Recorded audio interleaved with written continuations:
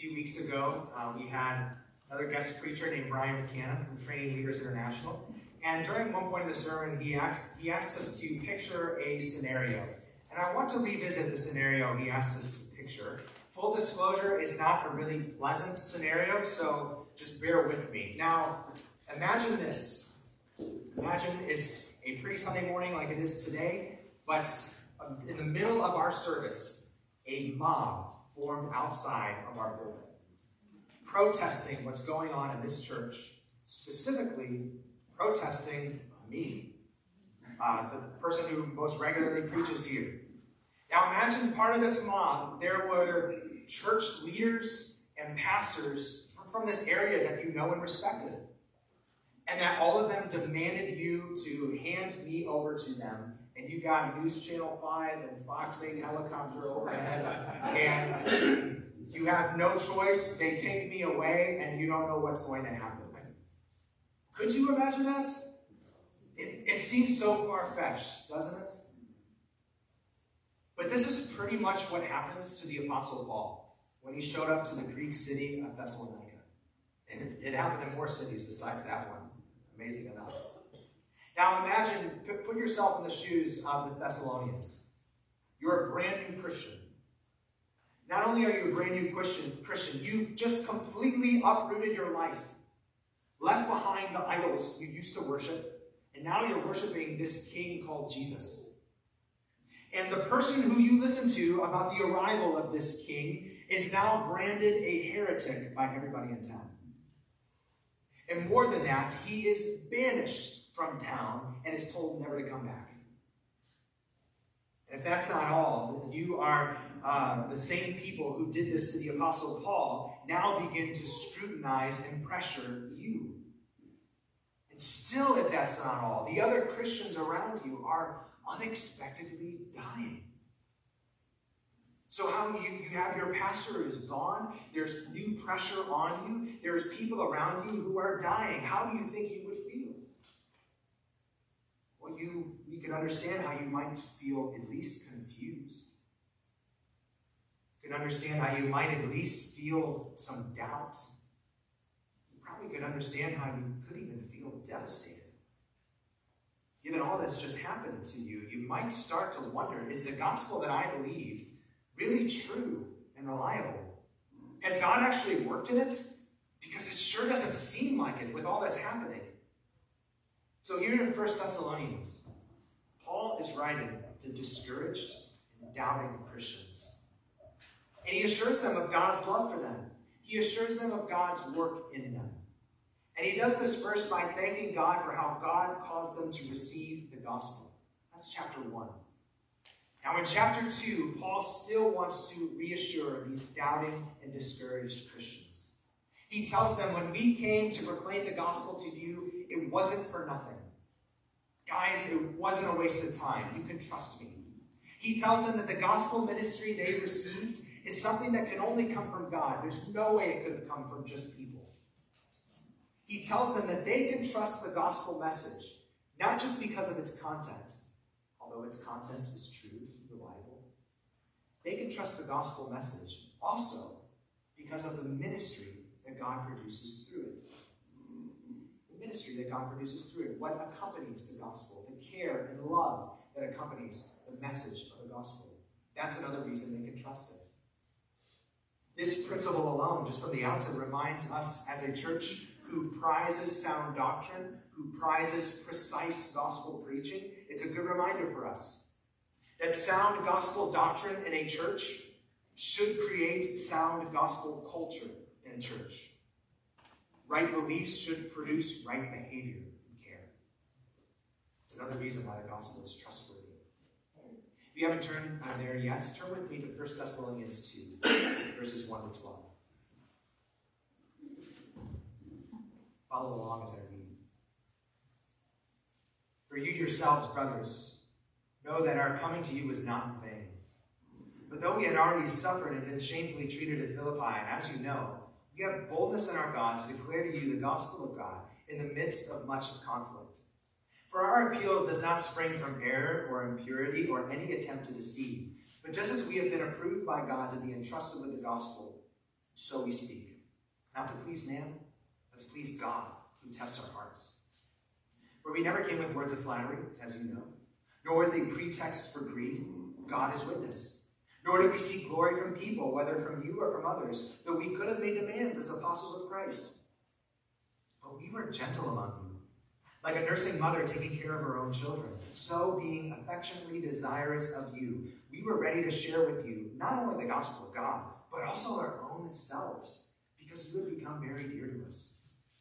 For you remember, brothers, our labor and toil. We worked night and day that we might not be a burden to any of you, while we proclaim to you the gospel of God. You are witnesses in God also how holy and righteous and blameless was our conduct toward you believers. For you know how, like a father with his children, we exhorted each one of you and encouraged you and charged you to walk in a manner worthy of God, who calls you into his own kingdom and glory. This is God's word. So what kind of ministry does the God of the gospel create? God creates an effective ministry that is freed from self, that serves like Christ. An effective ministry that is freed from self and serves like Christ. This is another way that God shows off this gospel message is reliable. The people who preach it are freed from their worst tendencies so that they can serve like the one they proclaim, so that they can serve like Jesus.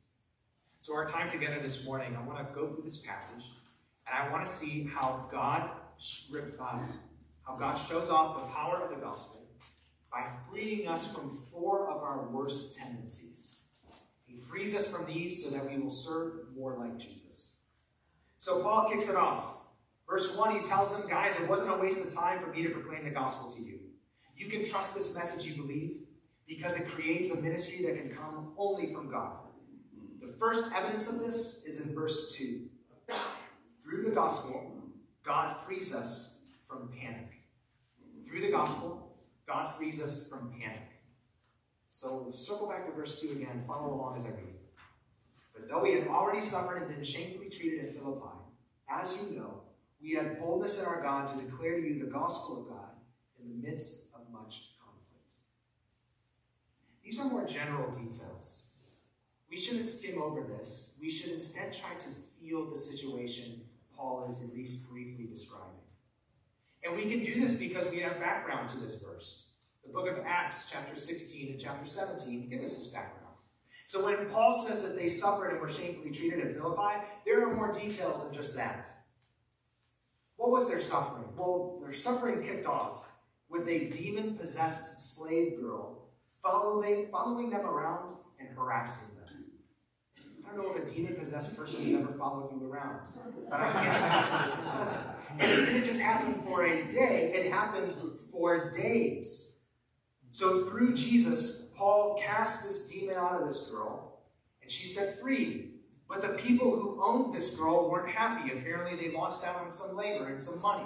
So they grabbed Paul and his friend Silas, they dragged them to the marketplace where the entire city has come together, and even the rulers of the city preside in judgment. And they decide, we are going to strip Paul and Silas naked and beat them with rods, like baseball bats. And then they throw them into prison on top of all that, which is where Paul and Silas so famously pray and sing hymns to the Lord in the middle of the night. God hears their prayers. He sends an earthquake, and they're freed. And on top of that, what's even better is that the official Roman court clears Paul and Silas of any charges. So if you were in Paul and Silas' shoes, what would you do next after all that has just happened? That's been a really long day. If I were them, I might lay low for a little while and might warrant some kind of break. And if I were them, I would definitely hesitate about taking that kind of risk ever again. But that's not what Paul and Silas did. They kept going to the next towns, and soon they went to the city of Thessalonica. Thessalonica, they proclaimed the same gospel, and they really got the same results as they got in Philippi. They had boldness. If you've been a Christian for some time, then you've likely heard stories of boldness like this. If you've been a Christian of some time, you probably have heard stories of boldness from Christians today. I recently spoke to one missionary. He is a pastor in Niger. He told me about a man named Ibrahim. Ibrahim is a former Muslim in Niger, but God saved Ibrahim, brought him to faith in Christ. But for a while, Ibrahim was the only Christian in his family. And more than that, Ibrahim was one of just very few Christians in his entire village. And so it was a tough few years, but through his persistent witness, God saved Ibrahim's wife as well, and she came to faith in Christ. Soon after that tragedy struck their family. Ibrahim and his wife, they lost their home, they lost their farm. Then soon after that, Ibrahim's wife got sick and died. And so in response to this, the entire village knew what was happening. They gathered around Ibrahim and they began to taunt him. They tell Ibrahim that this is happening to you because Allah is cursing you because you became a Christian. And so at this moment, the very few Christians in the village who had previously been pretty shy about making their loyalty to Jesus known, they step forward among this crowd and stand next to Ibrahim. They tell Ibrahim, the crowd refused to help bury Ibrahim's wife, the highest form of shame in the culture. They tell Ibrahim, we are with you, we will help bury your wife. Huge amount of boldness. So stories like that, stories like Paul and Silas in Philippi and Thessalonica, or Ibrahim and the Christians in Niger, these stories inspire us. But if you're like me, these stories also convict you.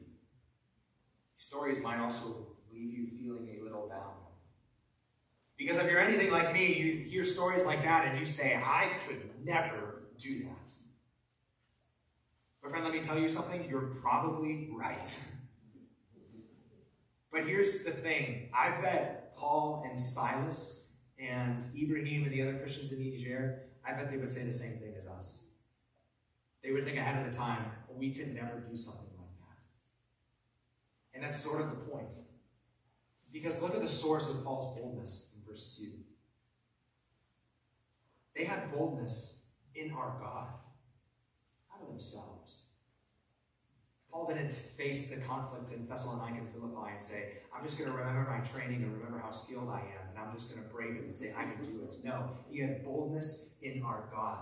And you probably know this, Christian, but here's a reminder that you might need to have. The same God who is for Paul is the God who is for you.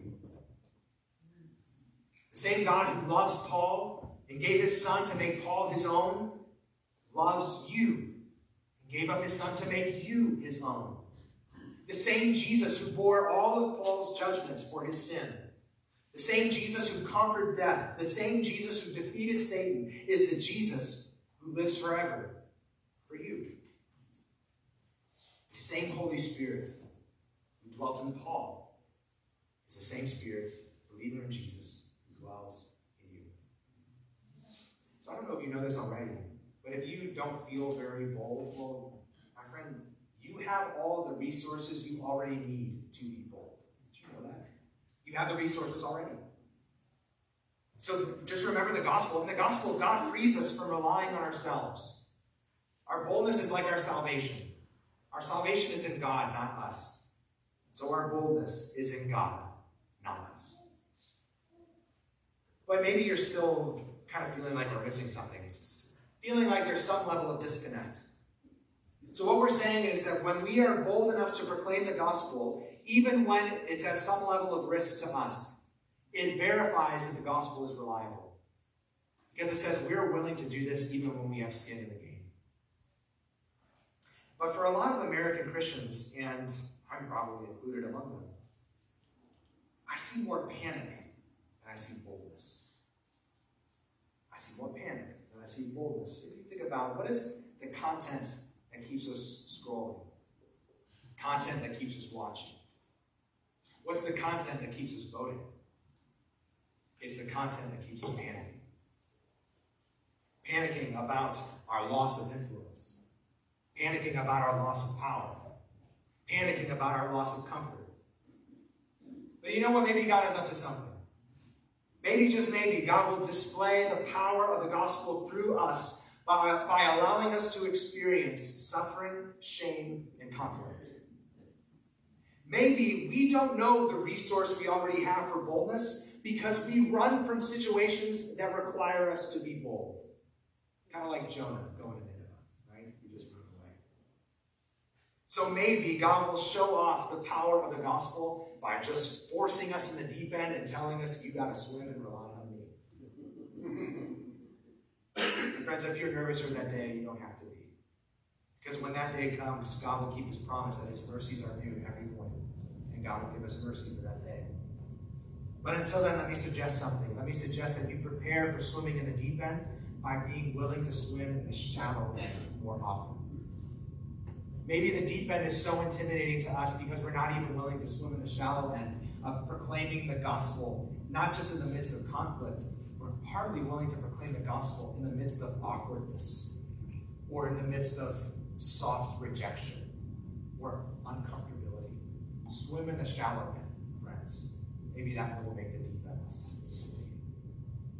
So, the Thessalonians can rest that the gospel they believe is trustworthy, it's reliable. It's not just because of the content of the message, but the ministry that accompanies the message. Through the gospel, God frees us from our worst tendencies in order so that we can minister more like Jesus. So God frees us from panic. Number 2, God frees us from pursuing the praise of people. He frees us from pursuing the praise of people. Look with me at verses 3 and 4. For our appeal does not spring from error or impurity or any attempt to deceive. But just as we have been approved by God to be entrusted with the gospel, so we speak, not to please men, but to please God who tests our hearts.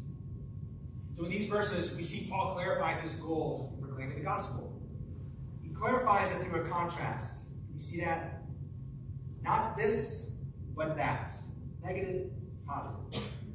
His goal comes at the very end of verse 4. His goal is not to please man. His goal is to please God. Paul sort of works his way up to that goal. He works his way up by showing that the right goal springs from the right source. The right goal springs from the right source. So he has the goal to please God because he knows the message's source is God. The message that Paul proclaims, it's not Paul's own making. The message that Paul proclaims, it's not Paul's own wisdom.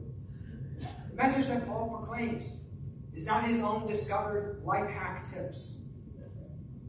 The message that Paul proclaims is the gospel of God. God has entrusted him with it. God holds him accountable to proclaim it. The right goal springs from the right source. It is a message that comes from God, and it is a message that is about God. It's about God.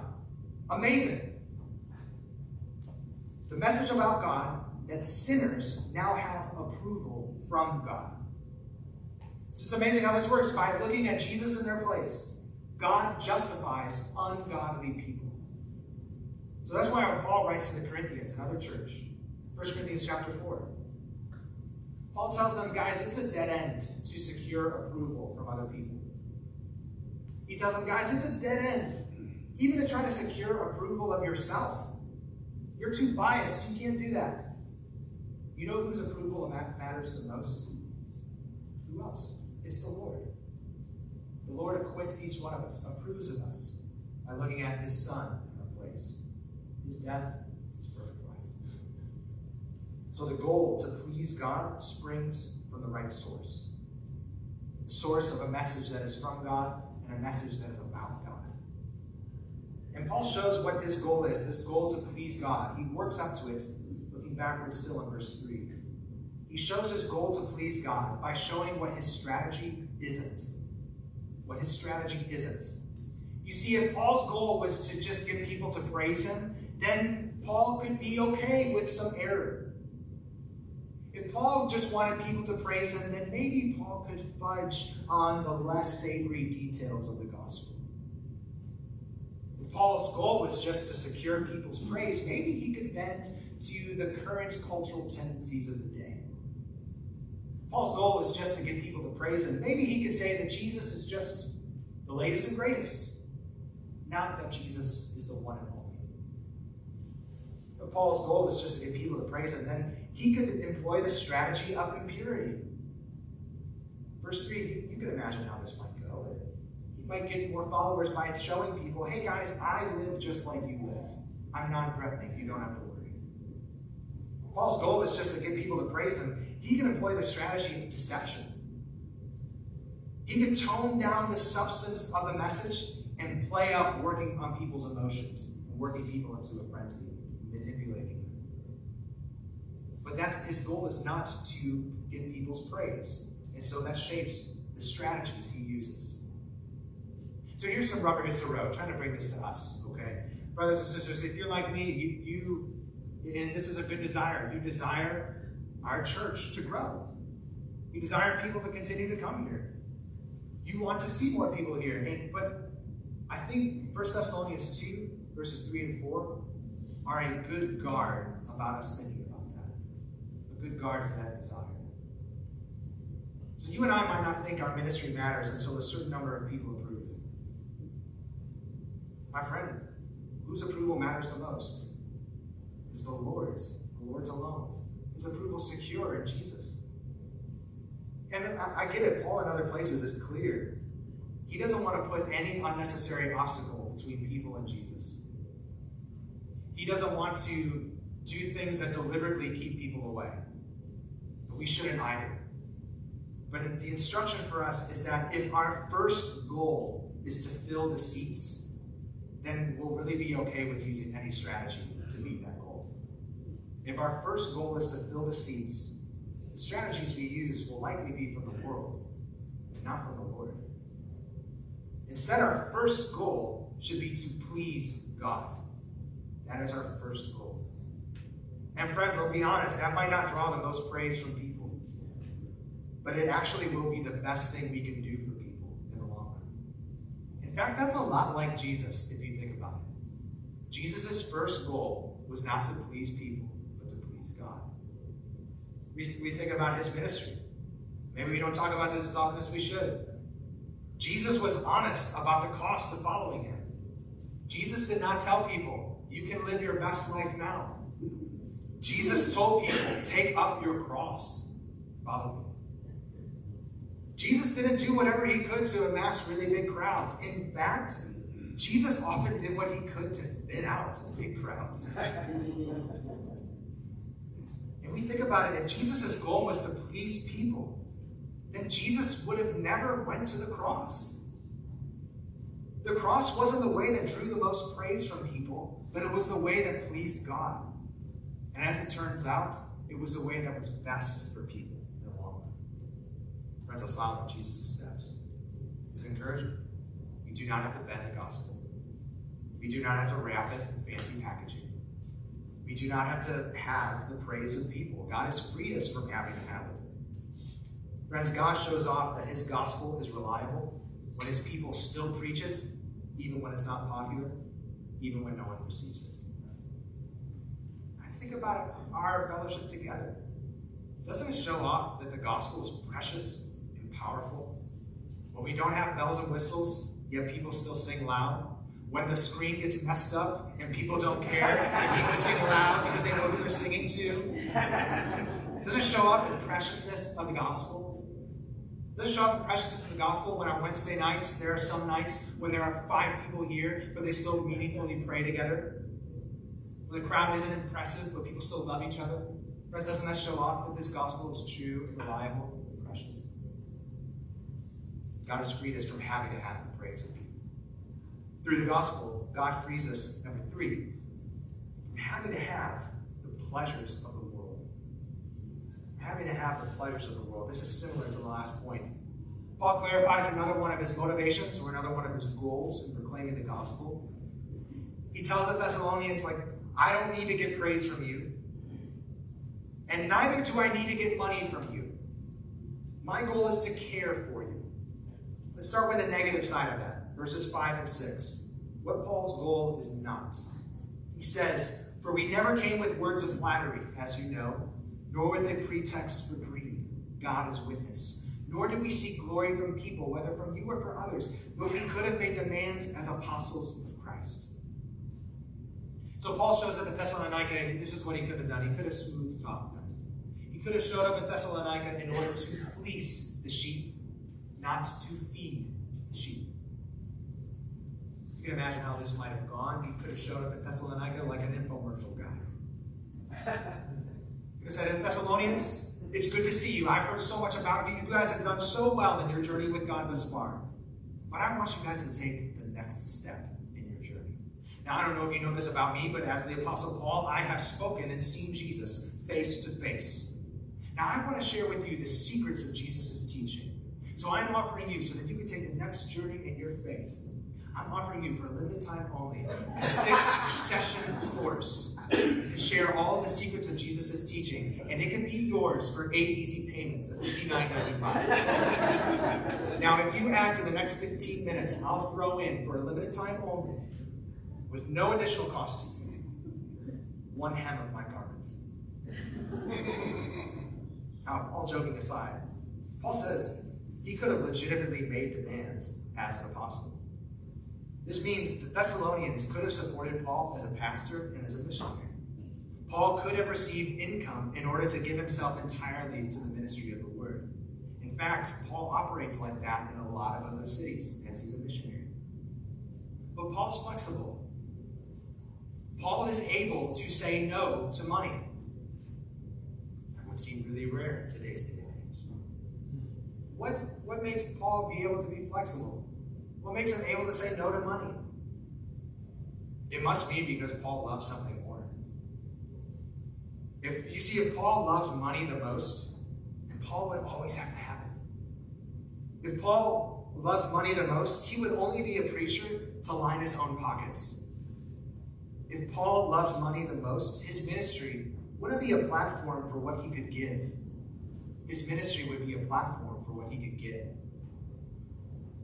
But like any Christian, Paul has discovered the treasure that does not rust.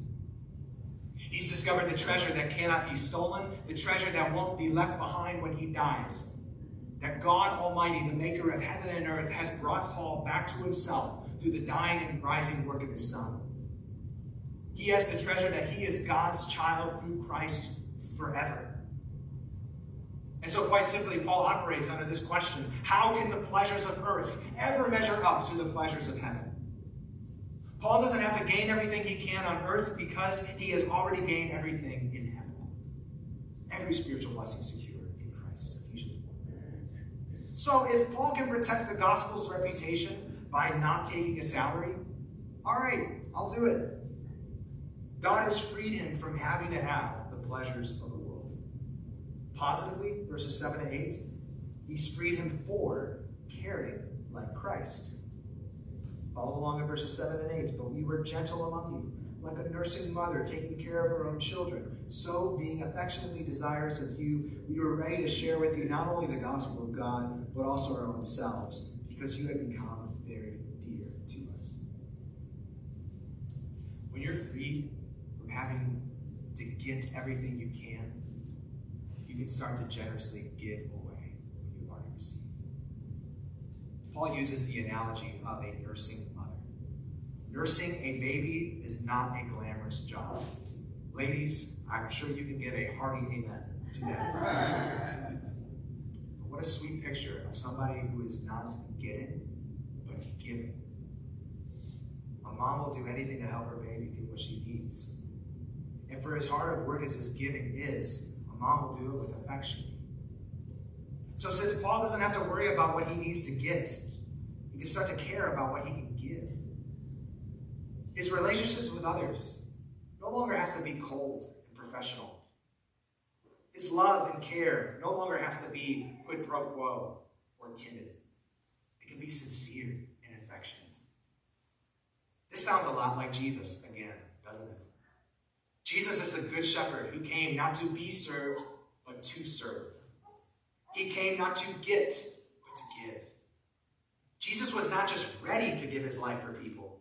Jesus actually did give his life for his people. And having received him, we say with Paul in Romans 8:32, if God gave up his Son for us, how will he not also with him graciously give us all things? Through the gift of his Son, God gives us the antidote to greed. The antidote to having to have the pleasures of the world. Friends, the antidote to greed is gratitude. Gratitude. Christians are no longer greedy for what they don't have. That's because we're too grateful for what we already do have in Christ. Friends, when we are grateful and not greedy, God shows off the preciousness and power of the gospel. When we are grateful and not greedy, we will care for people instead of use people for our own gain. When we are grateful and not greedy, we will be content with not having every modern comfort, modern convenience, and modern entertainment. When we are grateful and not greedy, we will be content with being ordinary and unknown. We don't need to be famous. We don't need to have a ton of Twitter followers. We are freed from that and freed to love the people who God has put right in front of us. When we are grateful and not greedy, will that not stand out in our very materialistic, shallow, and greedy world?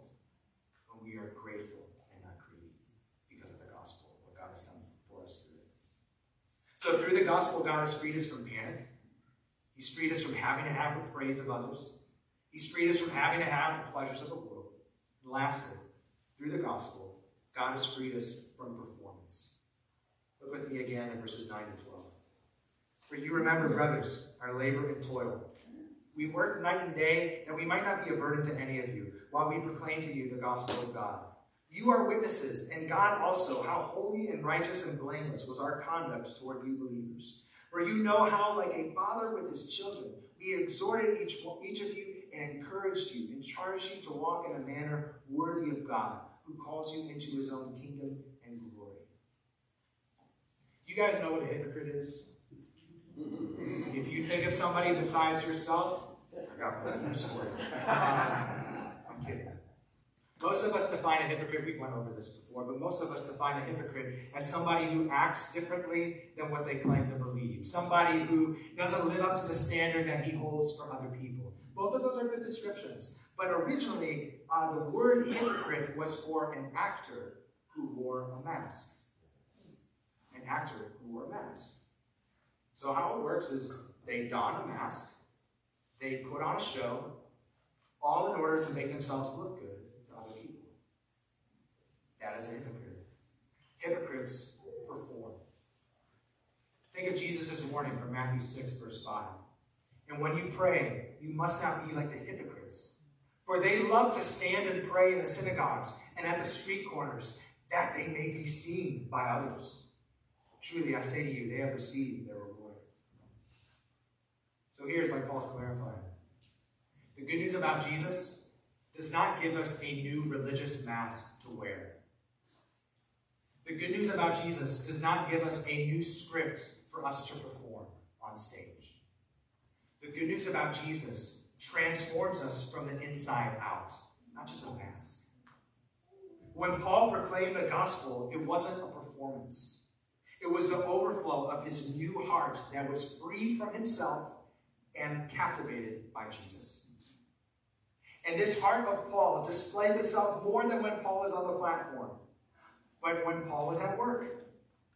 More than when Paul is on stage, but when Paul interacts with other people. More than when Paul is preaching, but when Paul teaches individuals one-on-one. The overflow of his new heart is on display all the time. He's not just performing. He has a new heart. And Paul says, I'm like a dad. I want to guide you in the right direction. I want to see God show off the power of the gospel through you. Friends, God validates the power of the gospel when his people do more than just perform at church. God validates the power of the gospel when his people do more than just put on a smiling face and polite manners at church and are pretty nasty people otherwise. God validates the power of the gospel when his people treasure him from their hearts. All that he's done for them. God shows off the power of the gospel when his people live to honor him, the one who has so mercifully saved them. Live to honor him, the one who is bringing them home to himself forever. God shows off the power of the gospel when his people do more than just perform. Friends, can you think how much this would stand out in today's world? Isn't so much of our lives just performance? Isn't every person who comes on the cable news just performing? Isn't every person online, so much of social media, just performative? You're putting a perception for people to see. How much would sincerity and integrity stand out in our world today? New hearts shaped from the gospel, not just a new mask to wear. So we began our time talking about me, the pastor, getting mocked. Paul began this passage talking about himself. But he ends this passage talking about the Thessalonians. You see, the Thessalonians were meant to imitate Paul. And Paul was imitating Jesus. So my friend, if you aren't a Christian, first off, thank you for making it to this point. It's great to have you here.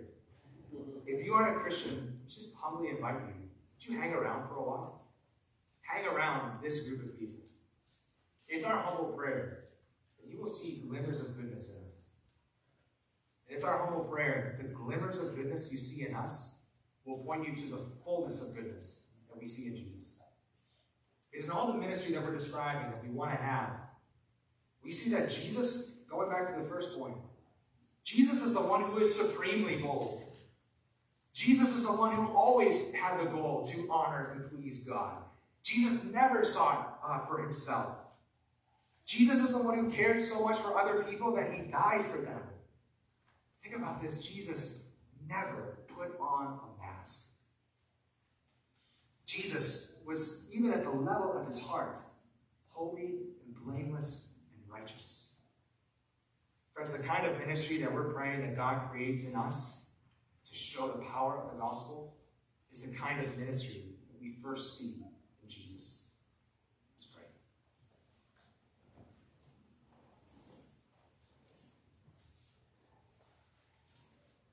Lord, as we see what you have done for us through the good news of your Son, how you have freed us, God, we confess that we give ourselves to our former masters.